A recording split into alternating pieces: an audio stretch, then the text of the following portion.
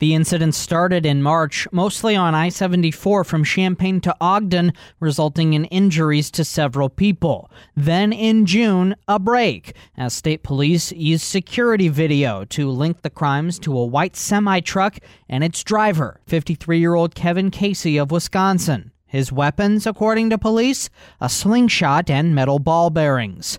State police also had to respond to criticism after they claimed I-74 was, quote, absolutely safe, end quote, but the shatterings continued. Captain Jason Henderson. Up until May 2nd, there were only 3 incidences of this reported. So that's probably the time frame that we're talking about.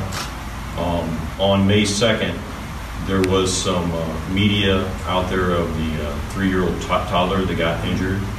And what that did is that generated multiple phone calls on May 3rd. Local Senator Scott Bennett, a former prosecutor, is looking at upping the penalty for crimes like these. I'm Tim Dittman.